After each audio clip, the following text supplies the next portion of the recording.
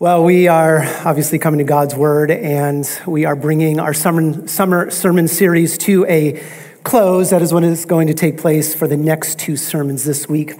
And next week, bringing this to a conclusion, a series that has focused on the community of believers we are to be here at EBC, and the need that we have for one another if we are going to be growing disciples in Christ and bring his gospel to this valley. And for the last 8 weeks, we have heard the warnings of being that rogue Christian who separates himself from God's people. We've seen the threats that can destroy a community of believers: selfishness and manipulation, factions and envy. In the words of Paul, these are the things that are the deeds of the flesh that devour a church. We've looked at the calls to unity, the calls to forgiveness, the calls to personally produce the fruit of the Spirit, to what we saw last week in the need to come under the authority of God's Word and apply his Word to our lives. All of these are essentials if we are going to be a community where discipleship flourishes. So as we bring this series to a conclusion, we now look to the path ahead. We want to answer the how question. How do we maintain this kind of community we have been called to be? How do we maintain that? How do we personally foster a church where divisions cease and disciples grow? And to answer those questions, we turn our attention to the book of James. Join me in James chapter 4, and we have that collective groan. We are going to James. We know that he's pointed. We know that he's personal. That's why I'm catching a plane at 3 this afternoon, and I'm heading out for the next 10 days. So what you hear, you can write emails, but those emails are not going to be returned to you for at least 2 weeks. James chapter 4. James chapter 4. And what we see here is James confronting a body of believers where Christian unity and selfless love and one another care and gospel camaraderie was not taking place. Discipleship was floundering. In fact, divisions were growing. That's the context of verse 1. Notice, James asks, "What is the source of quarrels and conflicts among you?" This is a quarreling church. The word quarrel there, it's a warfare term. Translate it this way: what is the source of the war you are in? The picture here is of a prolonged battle campaign, victory at all costs, no matter the casualties suffered. This was a church in conflict. From those intentional international wars, the quarrels, to now the specific separate skirmishes. These are the hand-to-hand combats, one-to-one conflicts, those interpersonal arguments that plague believers. Notice both terms are in the plural. These are quarrels, these are conflicts. There's a battle over here, a battle over there. There's antagonism between these two people. There's a disagreement between these two people. When one disagreement ends, another one begins. This is the church filled with folks who are always able to find some problem, some complaint, some fight.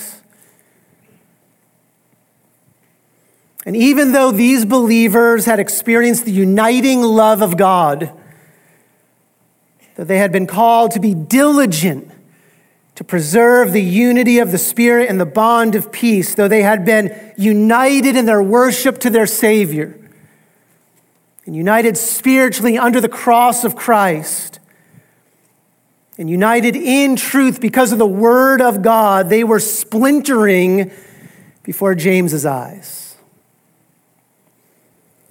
If you want to distinguish the two words, quarrels refers to the underlying state of hostility. This deals with the heart, unresolved resentment, unforgiven bitterness. Conflicts refers to the specific outbursts of that hostility, abrasive words, lying lips, cliquish factions, harsh emails, behind the back gossip, evil stares, and you can fill in the blank with your favorite weapon of this warfare. These are quarrels and conflicts that James then describes, look at verse 2, as murder. You lust and do not have, so you commit murder. Not literal murder, but this is spiritual manslaughter. This is character assassination. And why was the church killing one another? Because, verse 2, they were envious and could not obtain. And note here, James is not talking about failing to get the physical items you want. It's not what he's talking about here. James is talking about failing to obtain the satisfaction these people thought they would get by winning those interpersonal arguments. Despite all of their envy and lust and jealousy on the inside, despite all of the external arguments they wage against one another, these believers were never able to obtain the satisfaction they sought. Ever been there? Happens all the time. They're not able to obtain the happiness, the joy they craved. Go back to James 1 for a moment. Look at verse 20. This is the principle that he's drawing off of. Chapter 1, verse 20. The anger of man it does not achieve the righteousness of God. Never does. That's the principle here in James 4 for interpersonal conflict. Back to James 4:2. Even still, they're not able to obtain this, so what do? They just keep on fighting. Finish the verse, so you fight and quarrel. Moving in verse 3, we see the selfishness of the church. You ask, you pray, why? So that you may spend it on your pleasures. So the selfishness toward one another translates now into a selfishness toward God. It's a selfish heart, and then shows itself in the tearing down of one another. That's why James issues his command in verse 11, do not speak against one another. One commentator put it this way: is there anything sadder than such a church? How can such a church advance the cause of Christ? It can't. A church filled with anger and strife refutes its own message. It says to unbelievers, come to Christ and he will change your life. And the unbelievers all around laugh and say, why is it that he has not changed you? We'll amen that. Heard one. And that's okay. Joseph said it. You can amen. But if we're not diligent, this is the church we can easily become, right? If we do not actively seek to maintain a discipling community, disunity will enter the church and stagnate any gospel impact we might have in this valley. While believers look at us and hear the message, and they ask, why has the gospel not changed us? So it brings us to the how question. How do we maintain a community where fighting and quarreling cease and discipleship flourishes? How do we make sure we are Emmanuel Baptist Church, not Emmanuel Bickering Church? Well, James tells us, and he is to the point, and he holds no punches. Start in verse 4. Listen to James's words. You adulteresses. That's quite a way to start. You adulteresses, do you not know that friendship with the world is hostility toward God? Therefore, whoever wishes to be a friend of the world makes himself an enemy of God. Or do you think that the scripture speaks to no purpose? He jealously desires the Spirit which he has made to dwell in us. But he gives a greater grace. Therefore, it says, God is opposed to the proud, but gives grace to the humble. Submit, therefore, to God. Resist the devil, and he will flee from you. Draw near to God, and he will draw near to you. Cleanse your hands, you sinners, and purify your hearts, you double-minded. Be miserable and mourn and weep. Let your laughter be turned into mourning and your joy to gloom. Humble yourselves in the presence of the Lord, and he will exalt you. Do not speak against one another, brethren. He who speaks against a brother or judges his brother speaks against the law and judges the law. But if you judge the law, you are not a doer of the law, but a judge of it. There is only one lawgiver and judge, the one who is able to save and to destroy. But who are you to judge your neighbor? There are 5 commitments here, 5 commitments we must make in order to be that discipling community of believers we have been called to be. 5 commitments we must make so that we are not that community that quarrels or fights or devours or backbites or wars against one another. Let's look at commitment number 1. We'll get through all 5 this morning. Commitment number 1, if we are going to be a community where discipleship flourishes, number 1, we must recognize the seriousness of a fractured church. We must recognize the seriousness of a fractured church. Up to this point in James's letter, he's referred to his readers with an affectionate phrase. He's called them brethren. Other places, my beloved brethren. He'll use that phrase in verse 11, calling again the people brethren. But not in verse 4. In verse 4, James's words bristle. He calls his readers, you adulteresses. No stronger term could be used. This is meant to shock his readers. It's meant to stop them in their tracks. The question is, what is the spiritual infidelity they were committing? Answer, they were flirting with, they were being seduced by the world. Verse 4, the evil world system controlled by Satan. That's why James asks, do you not know that friendship, partnership with the world is hostility toward God? And the answer we should give is yes, James, we know that. We understand that. Worldliness is evil. We believe Romans 12, we must not be conformed to what? This world, but transformed into the image of Christ. We know 1 John 2, it's clear, do not love the world. 2 Timothy 4 is sobering. Demas, having loved this present world, has deserted me. He's made shipwreck his faith.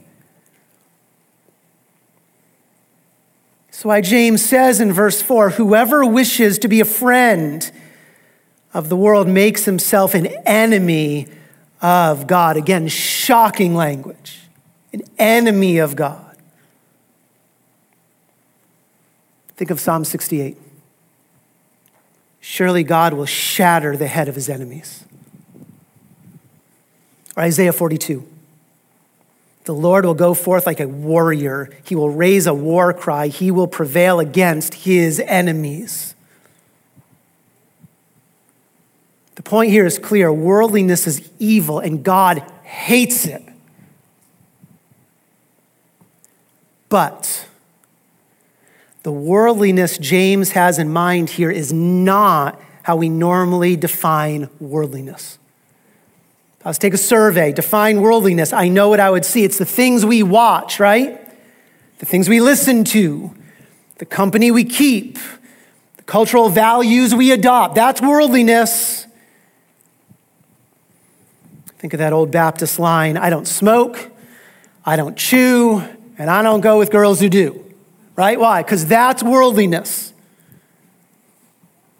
That is not James's definition of worldliness.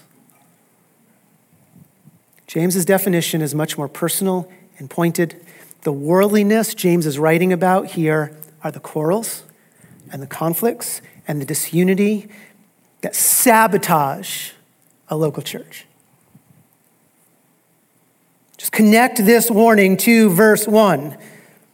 It's the quarrels and conflicts. Why are you fighting? It's the pleasures that wage war. And James calls that friendship with the world. Friendship with the world. Why? Because it is at its very heart, conflict is at its very heart orchestrated by the God of this world. It's energized by him. If we allow those quarrels and conflicts to enter, if we take part in them, we're becoming a friend with the slanderer of the saints.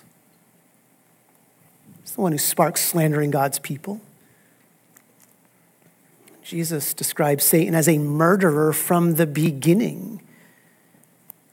He's the one who sparks those character assassinations within God's family. It was Cain, the pinnacle of the world, who fought against Abel. Abel didn't fight against Cain.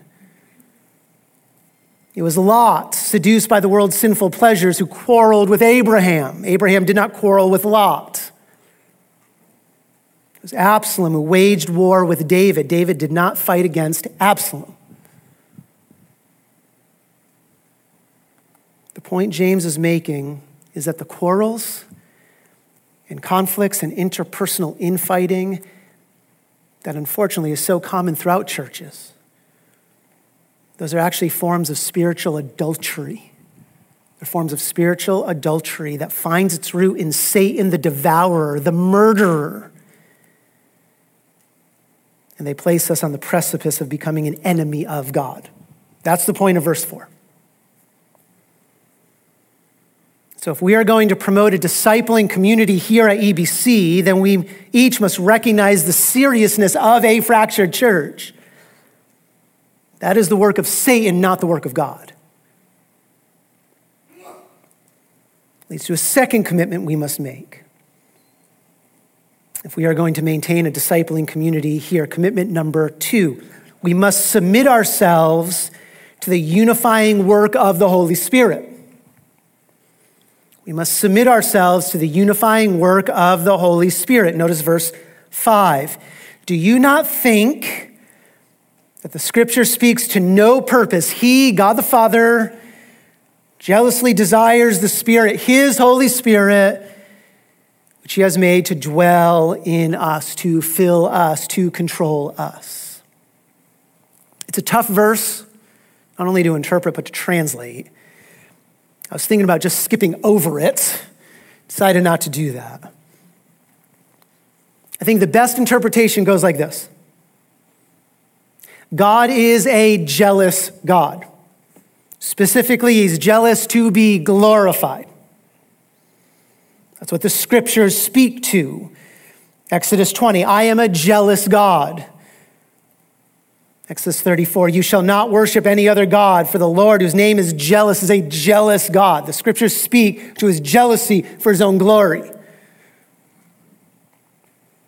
And thus, based upon his desire to be glorified by his children, God the Father gave us his greatest gift of grace.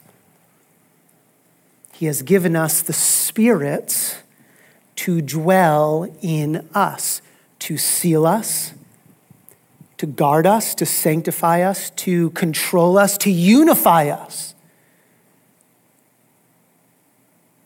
That is to say this, connect this back to verses 1 through 4. The Father has given us this necessary resource, his Spirit, so that we can fight against every interpersonal skirmish we might encounter. He has given us the Spirit to squelch any conflict amongst his people. He has given us the Spirit to bring us back to him in confession and repentance, when we do adopt the values of this world, when we do fight and quarrel. And why has the Father done this? Because he is a jealous God for glory, but he's also a gracious God. Continuing to verse 6.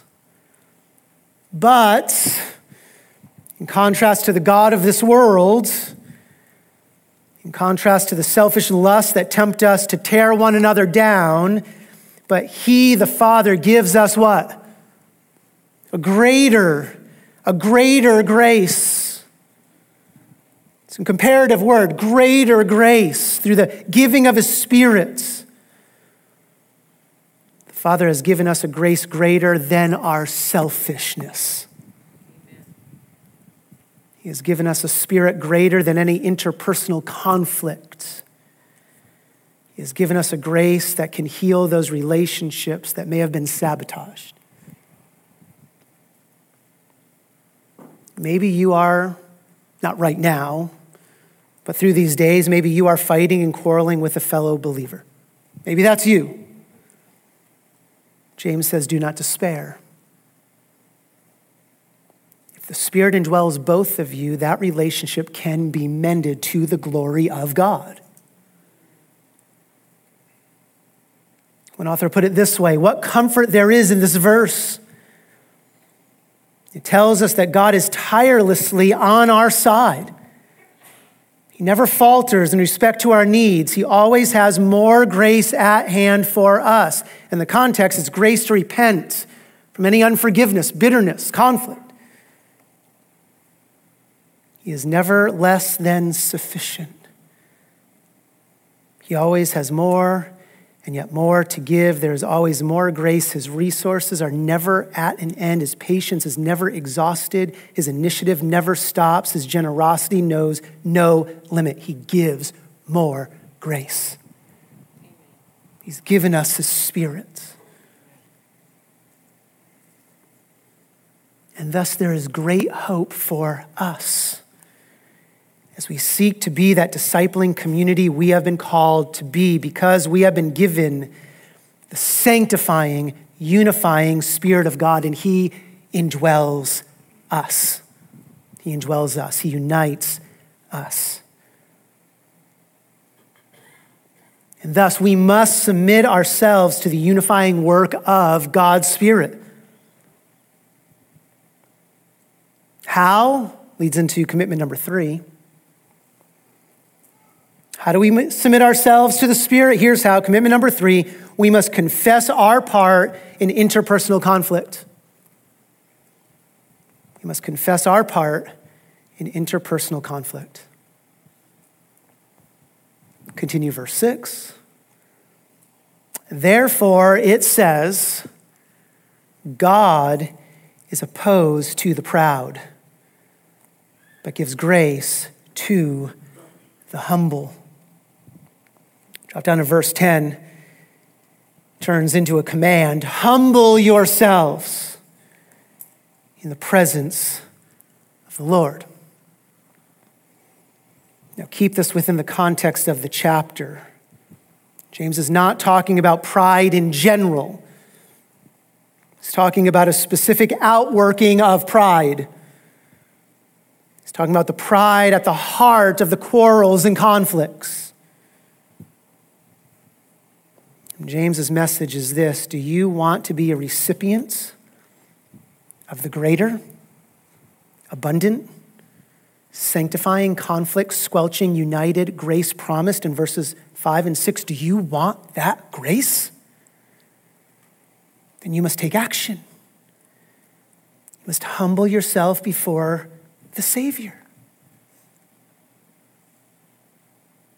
Break the verse down with me. God is opposed to the proud. That is similar language to verse 4. Whoever wishes to be a friend of the world makes himself an enemy of God. God opposes this worldliness of interpersonal fighting. He's opposed to the proud. The word opposed here, it's graphic. It's another military term. It means to battle against, to arrange an army. God is opposed to the proud, the pictures of Almighty God placing himself in battle attire with all of his soldiers on the front lines, readying himself for war. That's the picture. It's a common picture throughout the Bible. Isaiah 11. The Lord will strike the earth with the rod of his mouth, and with the breath of his lips, he will slay the wicked. This is God being warrior. That's how the book of Revelation ends. Jesus in full battle array, he readies himself to judge and wage war. And in those passages, what you see is that God is readying his army to destroy the unbeliever. The frightening scenes. But here in verse 6, again, shocking language. The one who God is readying to war against is not the unbeliever. This is the proud believer. This is the proud brother. The believer unwilling to confess his proud hearts. Again, relate it back to verses 1 through 4. The one who is driven by selfish passions and is fighting and quarreling with their fellow Christians. James says God will not bestow his sanctifying grace upon that person, that believer. Instead, he will oppose him at every turn. And this is James not making something up. He's just simply taking Old Testament texts, applying them here. Proverbs 15, the Lord will tear down the house of the proud. Remember, he's a jealous God. Proverbs 16, everyone who is proud in heart is an abomination to the Lord. What's the opposition James is talking about? He's talking about God's loving discipline here, the discipline we need. Because he loves his people, he will not allow his children to remain in their interpersonal relationship devouring pride. He will oppose them in the sense of he will discipline those believers unto repentance. But for those who humble themselves, for those who turn from those sabotaging relationships, bring their proud conflicts to an end, here's the promise, finish verse 6. God gives, present tense, God continually, unceasingly bestows his sanctifying grace to the humble.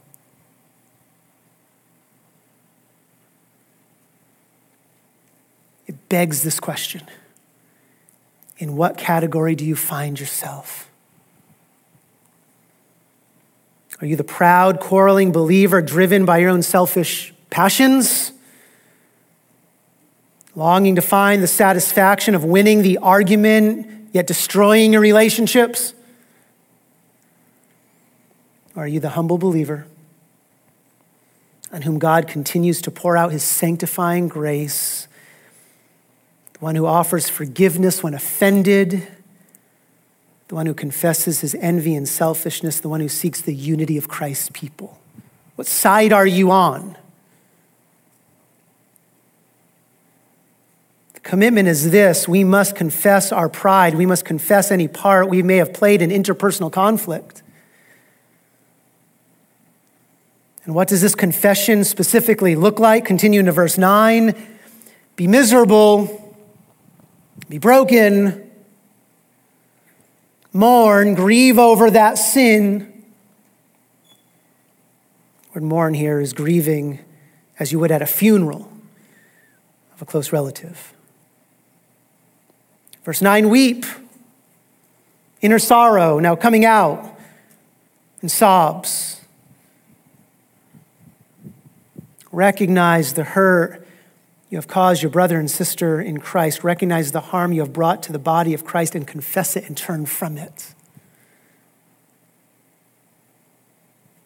James then adds, verse 9, let your laughter, that short-lived temporal happiness sin brings, that laughter, that smugness we experience when we have bettered our brother or sister in Christ, let that be turned into mourning, and your joy, it's sarcasm here, your relishing of sin, let that be turned to gloom.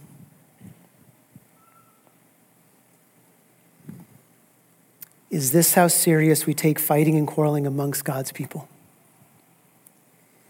Do we grieve over it? Do we take ownership of it rather than shift the blame? Do we fall upon Christ's mercy and confession and seek reconciliation? Commitment number 3, we must confess our part in interpersonal conflict.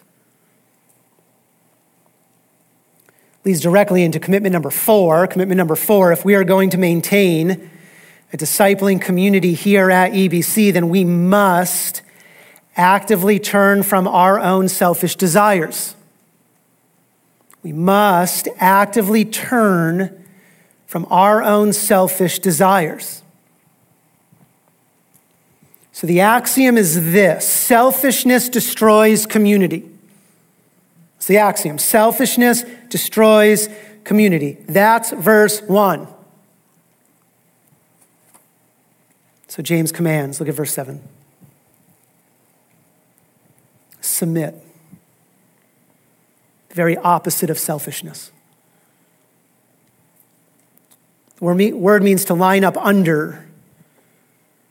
Line up, therefore, to God. Line up under God. Submit, therefore, to God. It's another military term. It's how serious James takes fighting within the church. It's a military term. It calls us to be soldiers who let our own personal preferences go.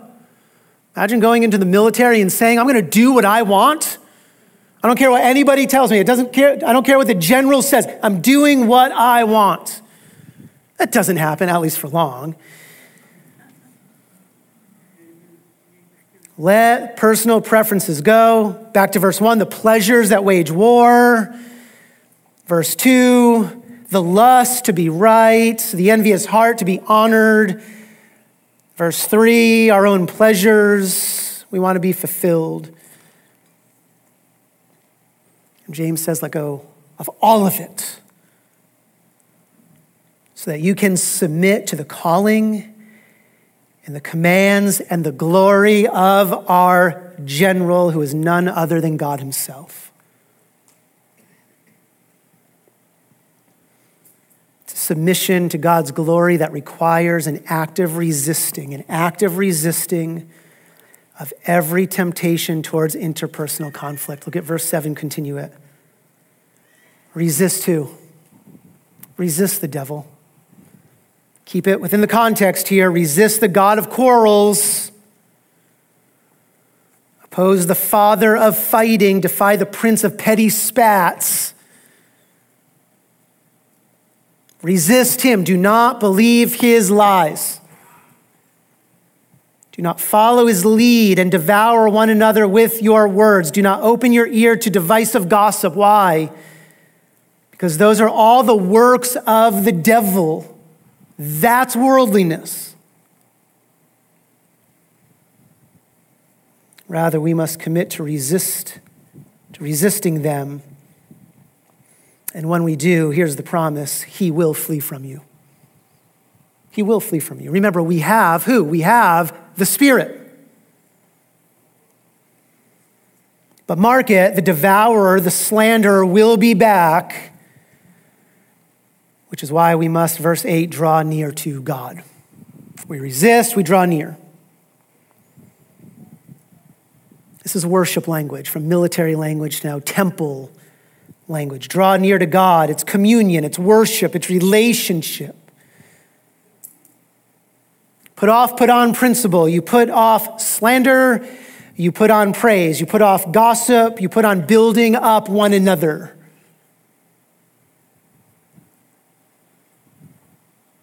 And what is the promise? Verse 8, and he, God himself, he will draw near to you. Satan will flee and God will bless.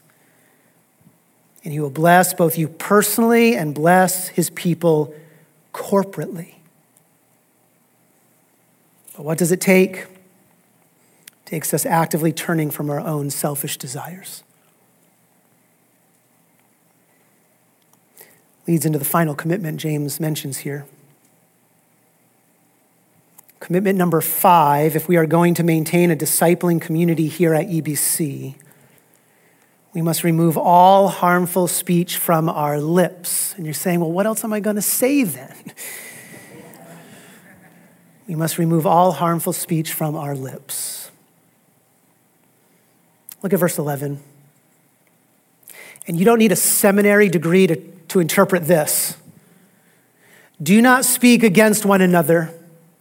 What does that mean? It means this: do not speak against one another.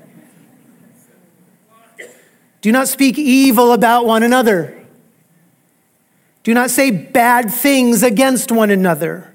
Some translations have criticized. It's that idea of harmful, hurtful talk. So the words that tear another person down in order to build yourself up. These are disparaging words, derogatory comments, backbiting speech, self-promoting conversations, malicious gossip. But it's so clear. Do not speak against one another. Oh, how easy this kind of talk can creep into a church, right? Listen to what Paul wrote to the Corinthian church. Here's Paul. He says this: "For I am afraid that perhaps when I come, I may find you to be not what I wish. That perhaps there will be strife, jealousy, angry tempers, disputes, slanders," that's the word, "gossip, arrogance, disturbances." When we think of Paul, do we think of a man who was afraid? I'll tell you this, he wasn't afraid about shipwrecks. He wasn't afraid about being stoned. What was he afraid about? He's afraid that there will be infighting within the local church. Why? Because Paul knows the consequences of such talk. He knows that self-promoting, gossiping, arrogant, tearing down talk kills a community. It can destroy the body of Christ. It's equivalent to the body attacking itself. This is the body of Christ going septic. It's the hand attacking the foot, the feet attacking the hands, the body bloodying itself.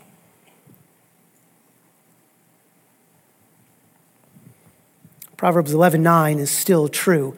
With his mouth, the godless man destroys his neighbor.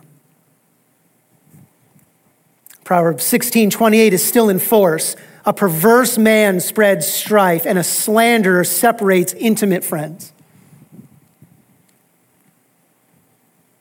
Look back at chapter 3. No doubt James has this in mind. He's just building on it. 3:6. The tongue is a what? It's a fire. The very world of iniquity. The tongue is set among our members as that which defiles the entire body and sets on the fire the course of our life, and is set on fire by who? Or by what? By hell, by Satan, the god of this world. Verse 11 is application of that principle. So James issues a present tense command: do not speak continually, do not speak against one another. Constantly guard your mouths. Why? Because we are each a part of Christ's family. We are each a part of Christ's family. Finish the verse, verse 11. Do not speak against one another. Here's the key word: brethren. He who speaks against a brother or judges his brother. Drop down to the end of verse 12. Who are you to judge your neighbor? The emphasis is on our brotherliness, our fellowness with one another. We are not the parent of the household. We're united with Christ, and thus we're all siblings. Galatians 3, we are all one in Christ. 1 Corinthians 12, if one member suffers, all the members suffer with it. How much this should demolish any self-exalting talk and tearing down speech. Here's the question that James is asking. Who do we think we are? That's the question. Right? That's verse 12. There's only one lawgiver and judge, the one who is able to save and to destroy. There's only one. Every time we are tempted to raise ourselves above God's law of love by bringing the hammer of our own man-made preferential law upon others, we must remember the patience and the pity God showed us when we were his enemy. He is the lawgiver, he's the judge, he can save and he can destroy. When God could have destroyed us, he saved us. He chose patience. He chose pity. And thus James asks in verse 12, who are you who judge? Who are you who speak sinfully against, who tear down your neighbor? Who do you think you are when God has been so gracious to you?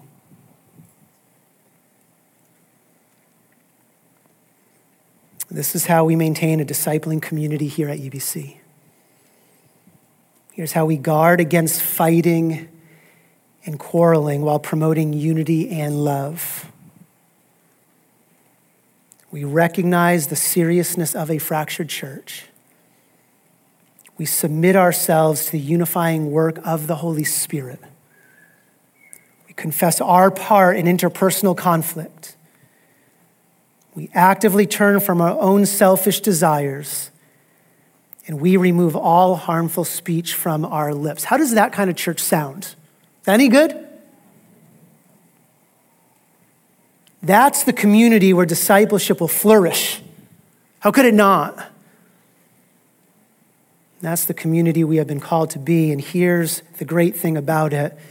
Our Father has given us his Spirit to do this. Father, we are thankful for the call that we have heard this morning. We are thankful for your Spirit who indwells us. And no doubt, there are sins we must confess. There is selfishness that you have revealed to us that resides in our heart. There are relationships that need to be restored. Lord, by the power of your Spirit, give us the repentance to turn, the confession to offer that to you, the obedience to follow these commands that we have heard this morning. We praise you for your love for us, your graciousness to us. May we show that same graciousness to one another. Pray this in Christ's name. Amen.